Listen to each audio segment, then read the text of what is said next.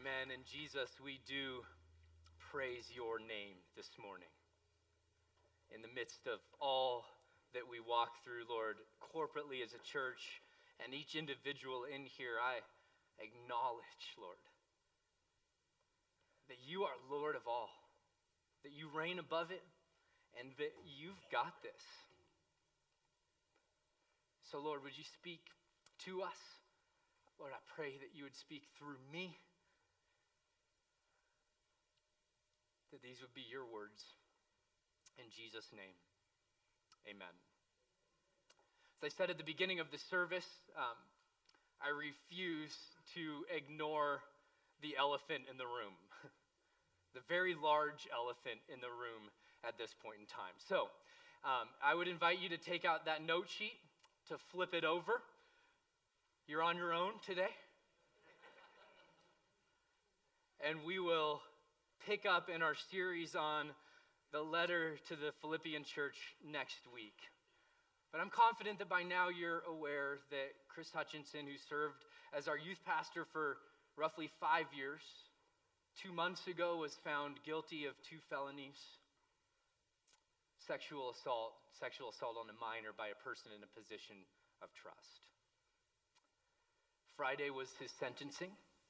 And I'm also I'm guessing that you are aware in some way, shape, or form that he received 90 days in jail and 20 years to life on the most serious sex offenders probation list. To say that this news is difficult and devastating is an understatement.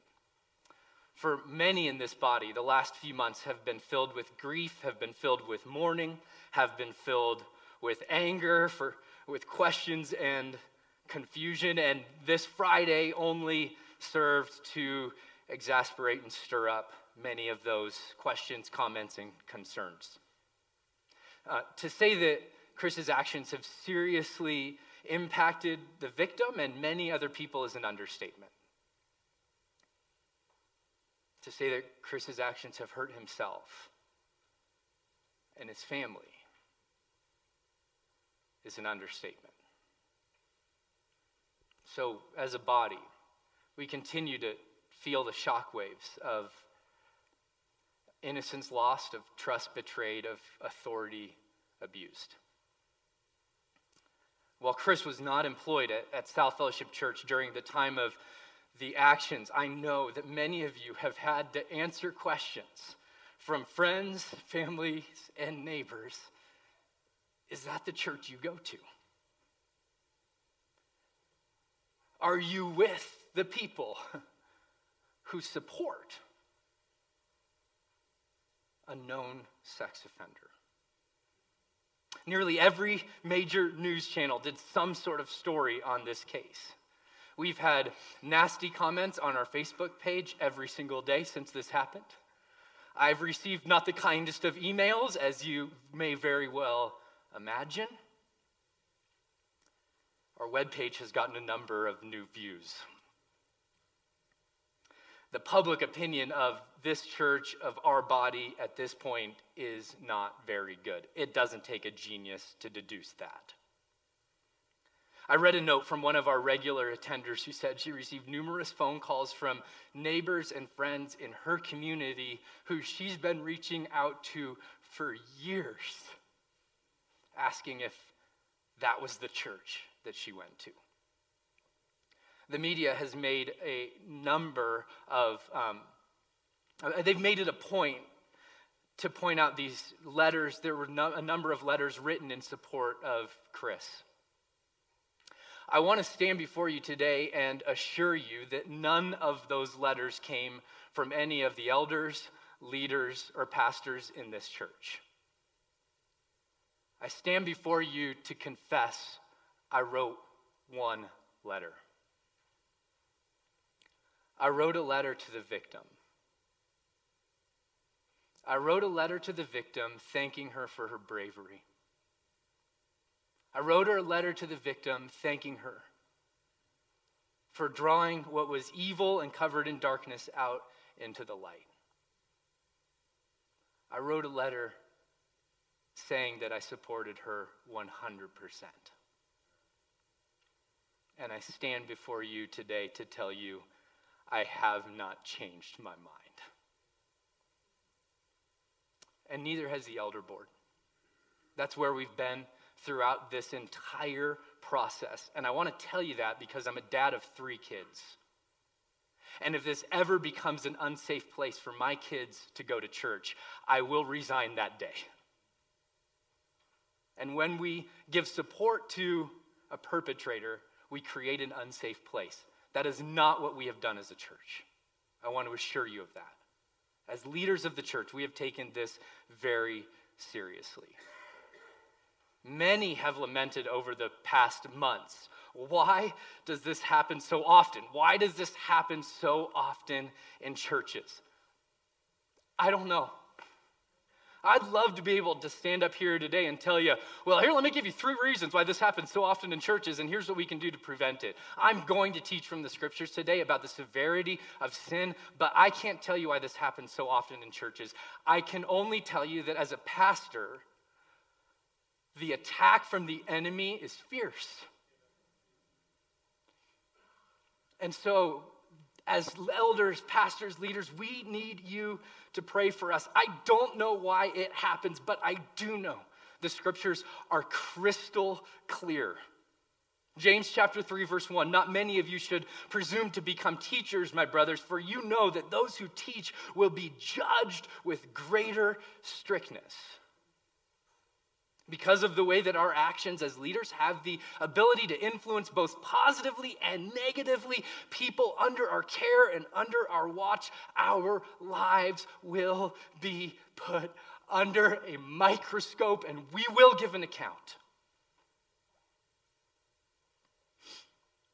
And over the last few months, you've seen South Fellowship Church get passionately involved in helping children around the world who are captured in slavery. And we were simply following Jesus' passionate plea to care for children, the most vulnerable of people who walk or toddle the face of our planet. He says, Jesus says, if you don't like this, you don't like the words of Jesus. Temptations to sin are sure to come, but woe to the one through whom they come. It would be better for him if a millstone were hung around his neck and if he were cast into the sea, than he should cause one of these little ones to stumble. Luke chapter 17, verses 1 and 2. Jesus takes this very seriously. We take this very seriously. I want to stand before you today and remind you that ultimately God will be the judge. But as an elder board, we continue our unwavering support of the victim, which we have had from the very beginning since the verdict in this case. And we continue to hold out love and hope and grace to every single person involved in this. Are you hearing me? You hear me? Okay. There's a tension there, you guys. And if I had stood before you as your pastor and said, well, we've resolved the tension there, I'd be a liar or feeble-minded. There's a tension there. And we are doing our best to continue to follow the lead of Jesus in this. And we will continue to do our best to follow the lead of Jesus in there. As I sat in the courtroom on Friday and I saw both the victim and Chris standing there, it broke my heart. It broke my heart because of the way that sin has dramatically and drastically changed those 2 lives, but it broke my heart because of the way that innumerable people are impacted, influenced, and changed because of those terrible decisions. I found myself thinking about my family. I found myself thinking about you, my church family. And I found myself lamenting and crying out to God that the brokenness in the world that we live in touches us, even those who are called according to his purpose. So, here's what I want to do today. I want to address the elephant in the room, but I'm not going to talk anymore about Chris, and I'm not going to talk anymore about the victim. I want to talk about you and me. I want to talk about the reality that look up at me for a second, guys. I love you. That every single one of us in this room is one terrible decision away from changing the entire course of our life. The reality and the weight of that haunts me. And so I want to just, if you'll give me 25 minutes today, I want to fight for your joy. I want to fight for your life. I want to fight for your vitality. So I've made a statement, and now I want to preach from my heart. Is that okay? Will you open to Joshua chapter 7? Joshua chapter 7. And I want to give some context as we jump into this passage. I want to give some context. Joshua chapter 6, if you're familiar with the flannel graph in Sunday school, Joshua chapter 6 is when the marching band marches around the walls of Jericho and they fall down.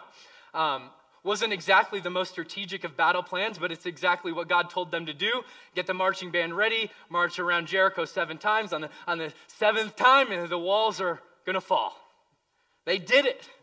They obeyed, and one of the most powerful and influential cities on that side of the Jordan River fell before their very eyes.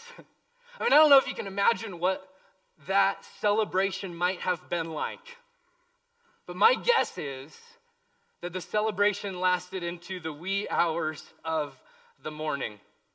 There was one command given in Joshua chapter 6, that you can sort of look at if you want to. In verses 18 and 19, the Lord clearly says to the nation of Israel, don't touch any of the gold, don't touch any of the silver, any of the devoted things. Those are to remain there. They're an offering to me, the Lord your God.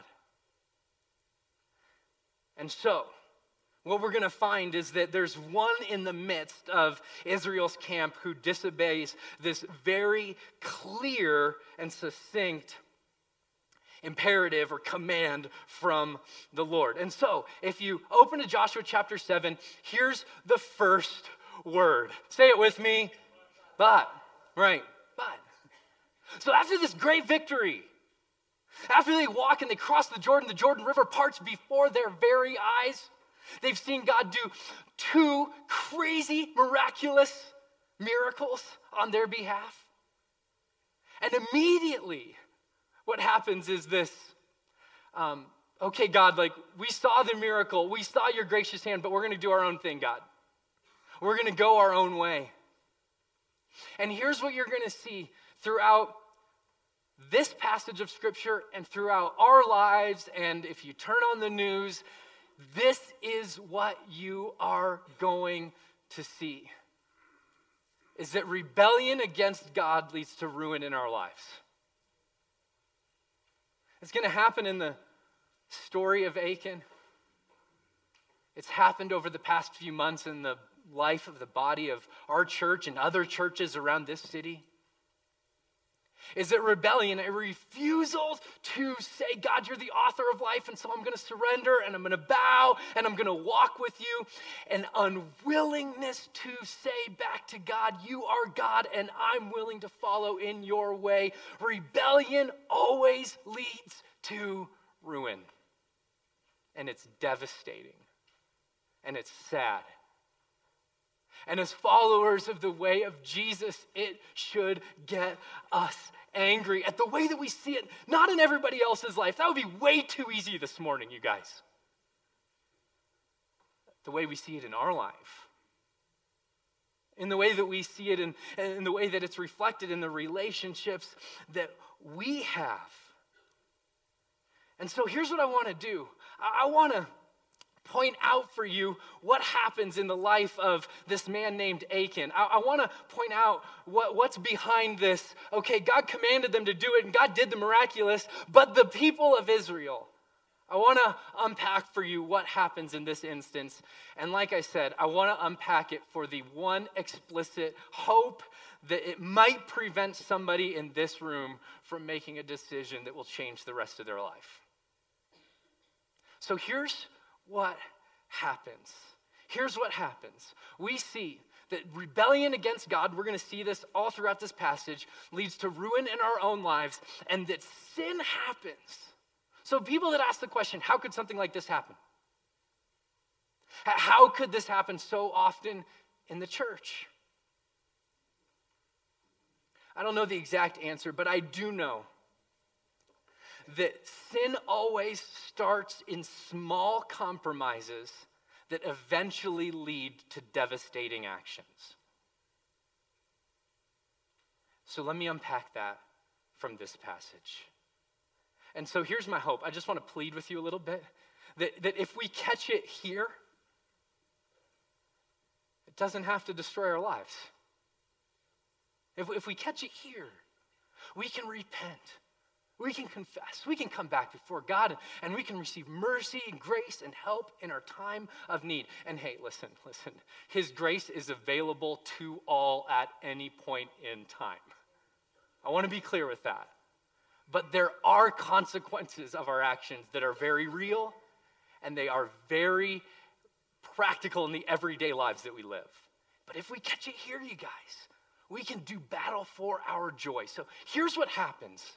It says, the people of Israel, say it with me, broke faith.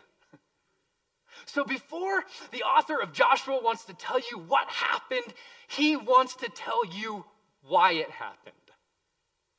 So I don't know. I don't know all the reasons, and I don't know all the ins and outs. I can only tell you, I am confident that in every time we fall into sin, we first fail in devotion. And this word in the Greek, this idea of breaking faith, or in the Hebrew, this idea of breaking faith is the idea of breaking a covenantal vow. Like the breaking of a marriage vow. That's what he's getting at. The people of faith, the people broke faith in regard to the devoted things. For Achan, the son of Carmi, son of Zabdi, son of Zerah of the tribe of Judah, took some of the devoted things, and the anger of the Lord burned against the people of Israel. The first thing that happens, friends, when you and I fall into sin is a breaking of relationship before a breaking of law. You need to get that. Because you and I, we cannot have an empty seat on the throne of our hearts. We will fill it with something. And so when we take God off of that throne, we will vehemently and passionately pursue something else to get on that. We can't have an empty seat on the throne of our hearts. It's why Paul will say in the book of Romans, if you want to follow along, here's the first step. We break sin, or we break faith. We break faith in God.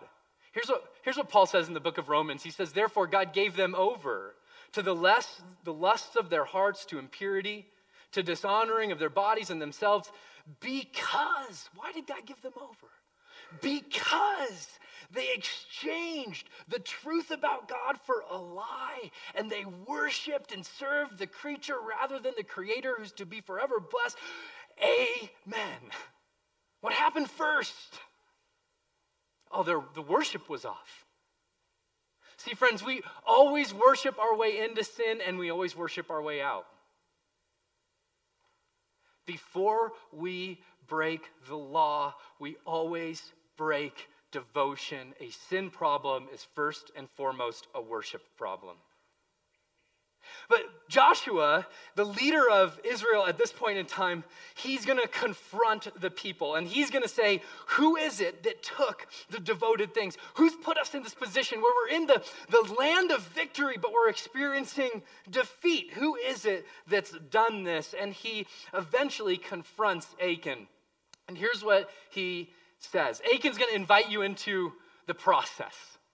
He's going to invite you into what happened. To him, he's going to invite you into what happens with us. It says, and Achan answered Joshua, Truly, I've sinned against the Lord, the God of Israel, and this is what I did. When, say it with me, I saw. When I saw among the spoil a beautiful cloak from Shinar, 20 shekels of silver, and a bar of gold weighing 50 shekels. He goes, I saw it. Now, here's what's interesting. Everybody else saw it too. Every single person that was walking into Jericho after the walls had fallen, the nation of Israel has been victorious, everybody sees it. But Achan sees it differently. Achan sees it differently because of the way that he's broken faith with God. So Achan sees it as something that can fill him up, something that can satisfy him, something that he can build his life on. That's how Achan sees it. And this is how we see things too, friends. When there's an empty throne on our heart, when we break faith with God, we start to see the things that we pass by. We start to see the things that we pursue, not as something that's a blessing from God, but something to be worshiped as God. And that's why he makes the decision he makes. So here's step 2. We start to see the things around us as being appetizing, enticing. We start to think that they might be the answer to our problem. But make no mistake about it. If step 1 never happens, step 2 never happens. In your life, the life of anybody you've read about in the news, or in Achan's life. So, he sees it. He sees it differently than everybody else. And then it says, he's walking us through the process of how we fall into sin. I saw it. Then I what? Coveted. It's this idea of I lusted after it. I believed. This is how you could read what Achan's saying. I believed the lie that if I got those things, then I would be okay. I believed the lie that if I got a little bit more of what I already have, then I would be fulfilled. Okay? Anybody else bought that lie at some point in their life? Okay, good. Yeah, halos aren't on too tight this morning. Praise the Lord. We've all bought that lie. We've all bought that lie. That is the lie. Isn't it? It's Adam and Eve sitting in the garden. It's the enemy of their souls coming up to them and saying, hey, look at all this stuff God has made, but don't touch that one thing. And by the way, the thing you're not allowed to touch, look at how good it looks. Imagine how good it will taste. And they start to think to themselves, well, God must be holding out on me. God must be preventing me from walking into joy. God must be the enemy rather than the victor. And so I'm going to pursue the things he said no to in order to receive what he longs to give me. That's what coveting is. It's what it is for Achan. It's what it is for you and I.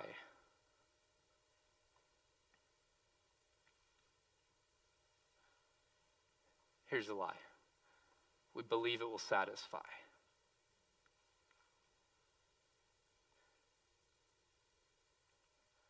And so, you see where this is going with Achan, right? He breaks faith with God. He sees the things around him differently. He covets them, and then he what?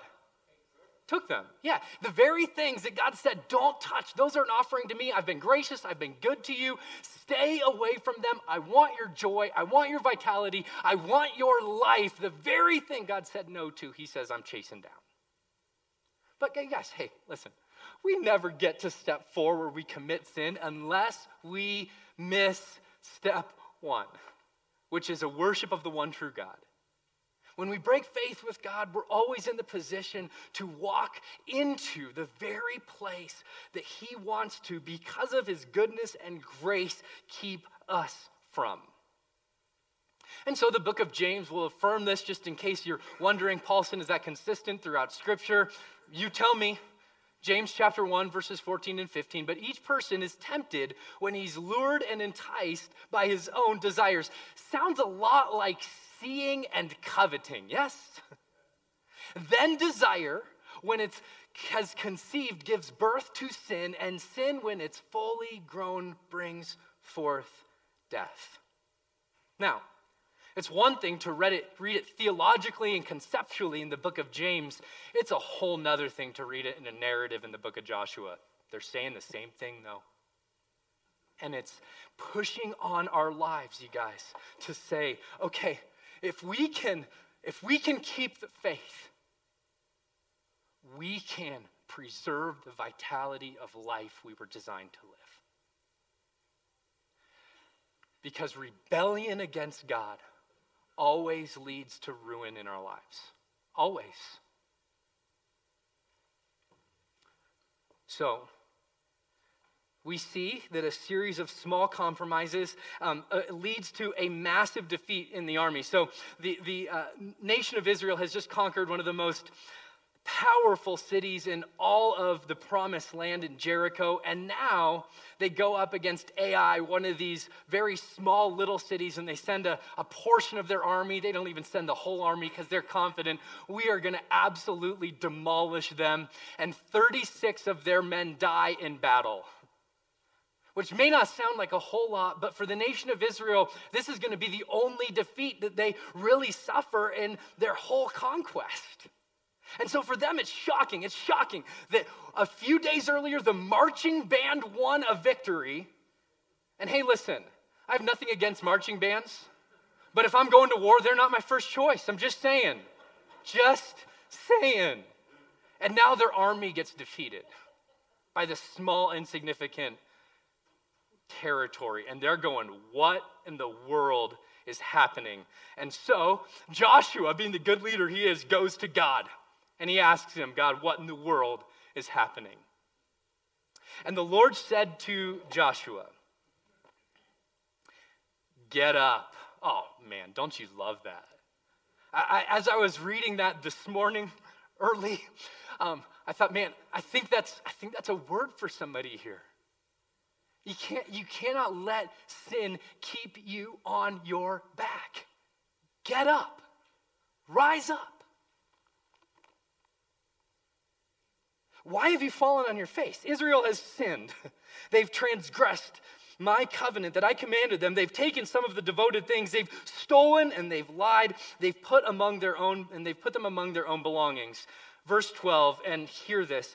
Therefore, the people of Israel cannot stand before their enemies. Isn't that interesting?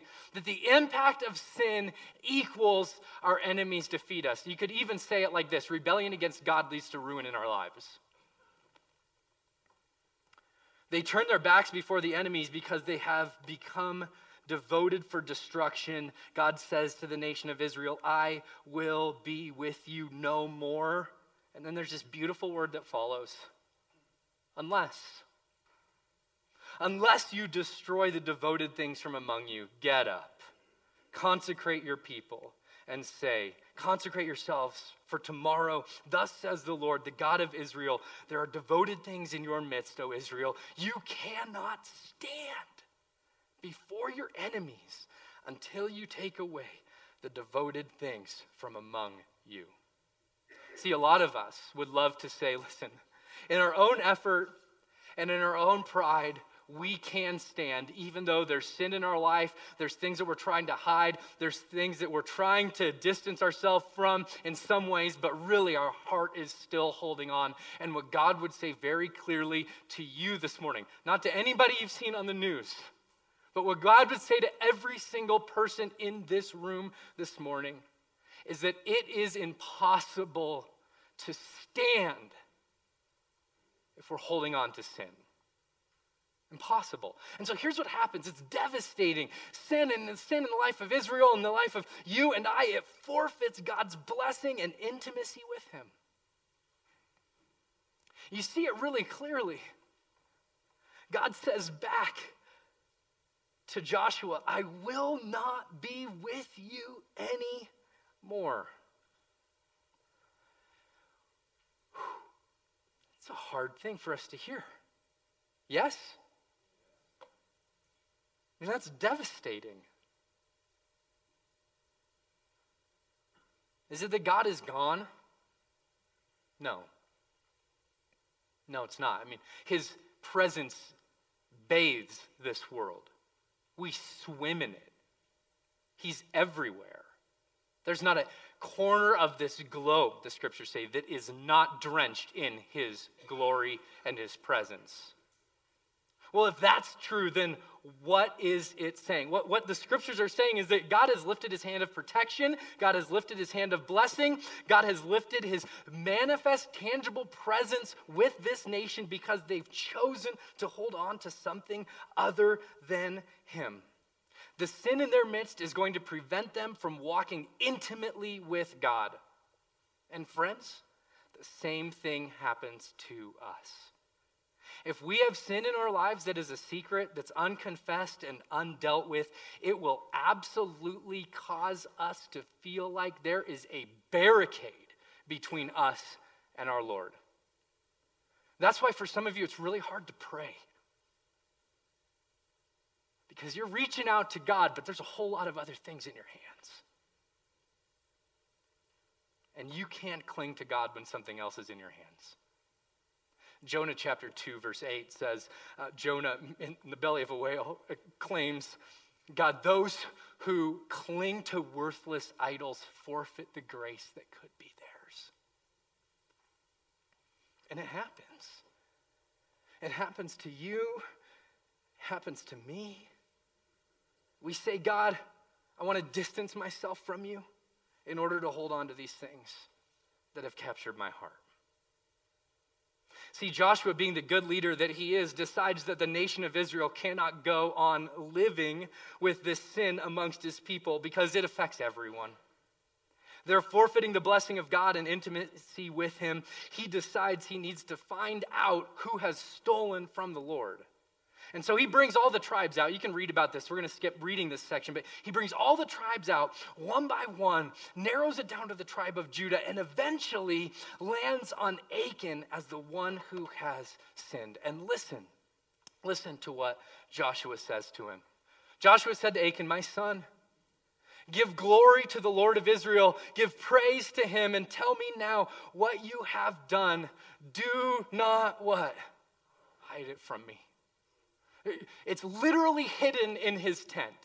He's dug a hole and buried it under his tent. But what Joshua says is both literally and figuratively to be taken. What's buried underneath needs to come out, Achan. What's buried underground needs to be seen in the light.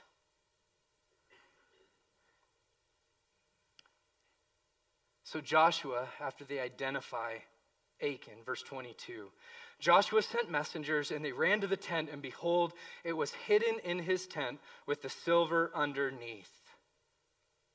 And they took them out of the tent, and they brought them to Joshua and to all the people of Israel, and they laid them down before the Lord. And Joshua and all of Israel with him took Achan, the son of Zerah, and the silver, and the cloak, and the bar of gold,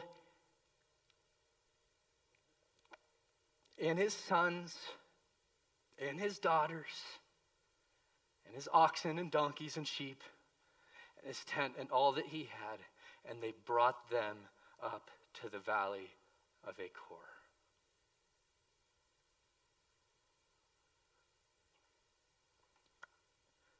We just got to let it sit there for a second, you guys. This decision he makes to say to God, no thank you, affects him, and it affects his entire family. No one in Achan's reach is untouched by his sin.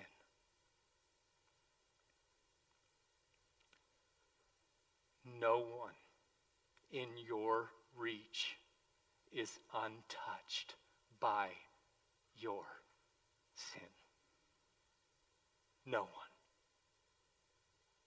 And so not only does it forfeit the blessing of God and intimacy with him, sin, it never remains hidden and always affects the people closest to us.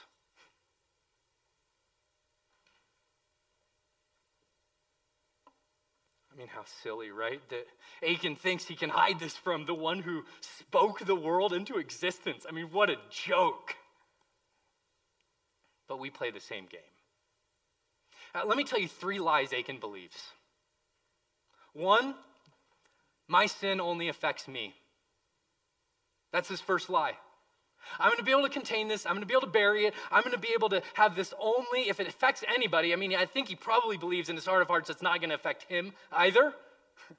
But if he's thinking at all, he's thinking, this will only affect me.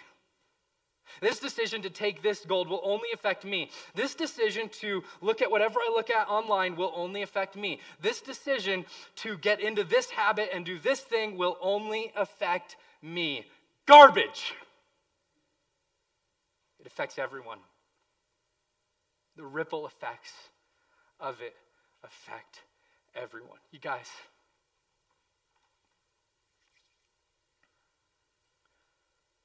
the saddest thing about this for me is not only the way that the victim of this was affected and is affected and will be affected, but that Chris's family is deeply changed forever.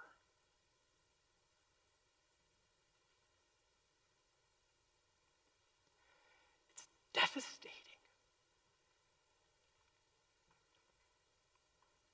And if we continue to buy the lie, you guys, that our sin only affects us, we will continue to trivialize the very thing that could destroy the people we love the most. And so I'm sorry for getting emotional. I just want to plead with you. I just want to plead with you. My sin only affects me. I can hide my sin from God and others, which is why the scriptures are so clear. In James chapter 5, verse 16, the invitation to confess our sin and to receive healing. It's there. It's possible. It's open to you. That's why Celebrate Recovery is so powerful, because you walk in the door and you say, hi, my name is Ryan, and I am messed up. And everybody else goes, hey, me too. Me too. There's power in bringing what's hidden into the light. Here's the third lie. Achan believed what happens in Jericho stays in Jericho. Never does.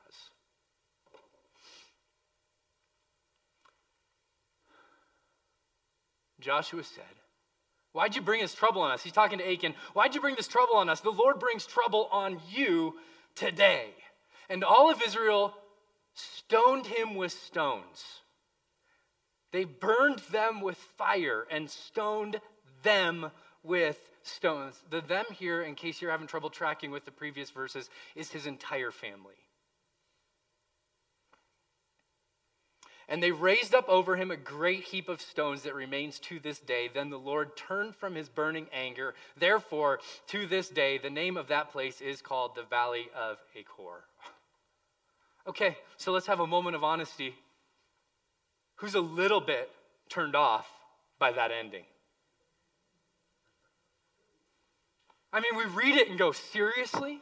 Did all of that need to happen? And yet we read in the scriptures really clearly that the wages of sin is what? Death. Right. But we read it in a story and it feels a lot different, doesn't it? It sounds a lot different. We have this tendency, you guys, to trivialize sin and to make it seem like it's not that bad. I want to assure you, the God of the universe does not view it that way.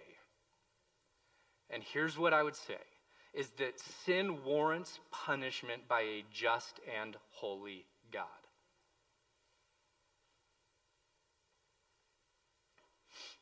Okay, so you want some more bad news?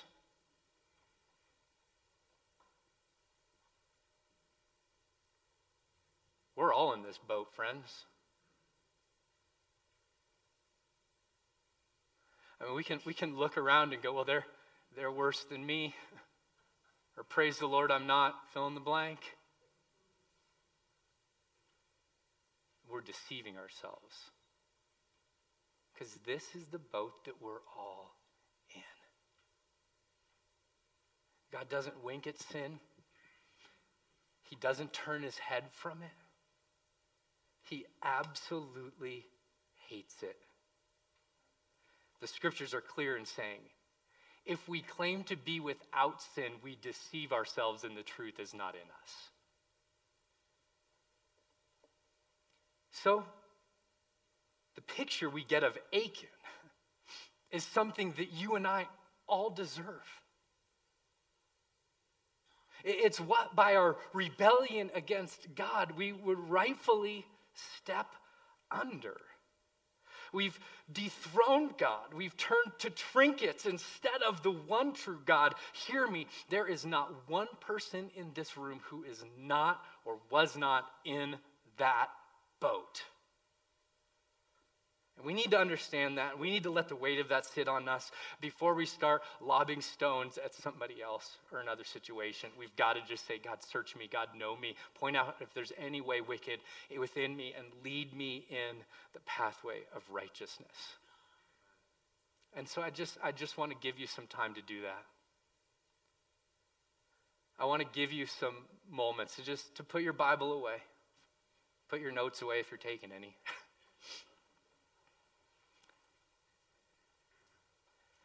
And I want to invite you, if you're led or able,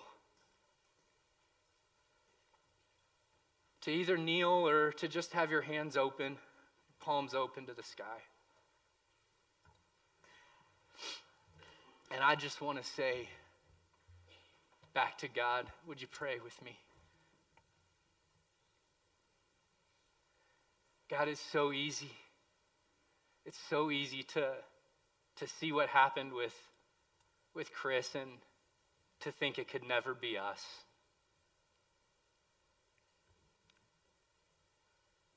But for the grace of God, go we. And so, Lord, this morning we cry out.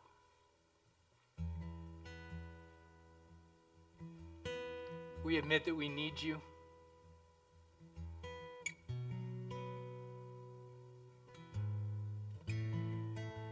That we fall short. That every single person in here is one terrible mistake away from changing their entire life. The weight of that sits on us, God. And we recognize this morning that rebellion against you always leads to ruin in our lives, either on a small scale or on a massive scale. And so we bow. Confess. Invite you to do that just silently in your own heart.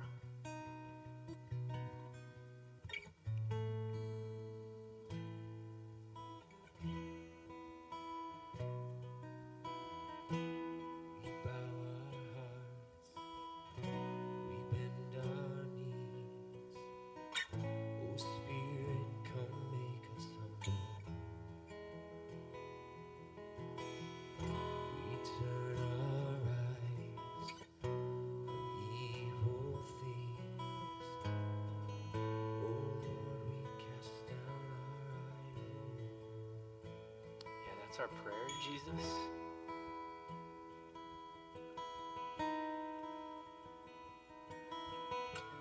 We don't want to look anywhere other than at ourselves today and admit, God, that we're in need of your grace. We're in need of your mercy.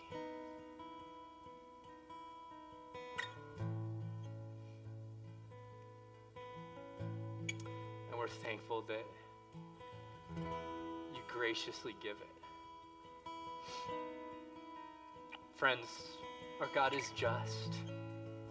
He will not leave sin unpunished. It's absolutely true. He will not. And that's why the sacrifice of his son was absolutely necessary. See, Jesus comes and he lives the perfect life. He lives the life that I should have lived, and he dies the death that I should have died. See, just like Achan, Jesus was dragged outside of the city, and he wasn't stoned, but he was pinned to a Roman cross, giving his very life for the sin that put him there and held him there. The sin he carries out is not his own, friends. The sin he carries is yours and mine. The story of Achan is a picture of what we rightfully deserve, but the story of Jesus is the grace that we now stand in, the mercy that is ours.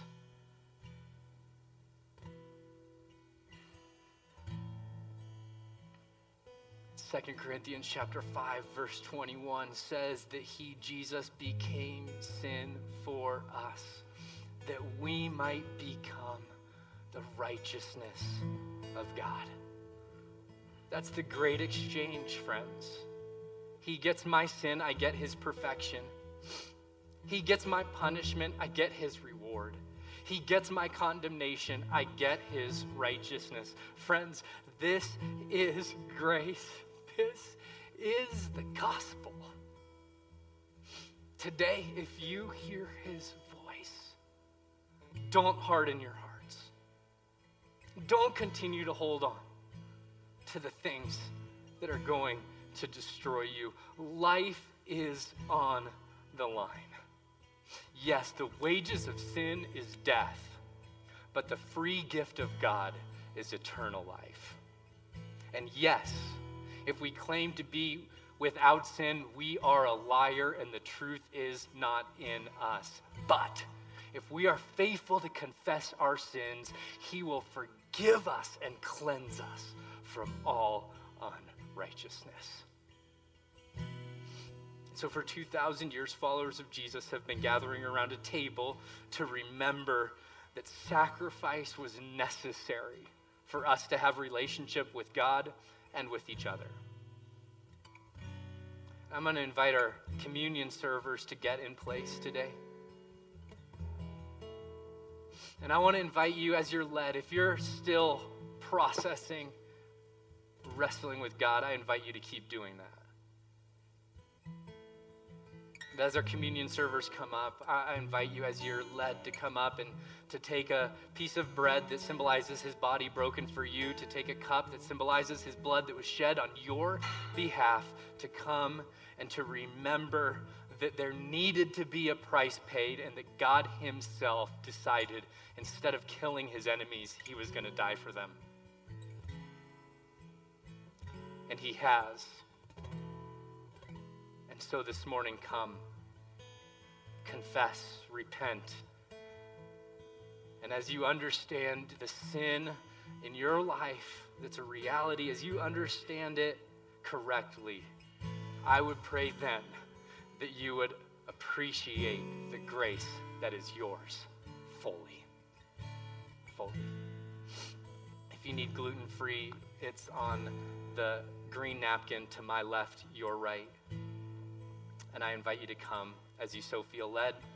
Please keep the cup and we'll celebrate it together at the end of our time.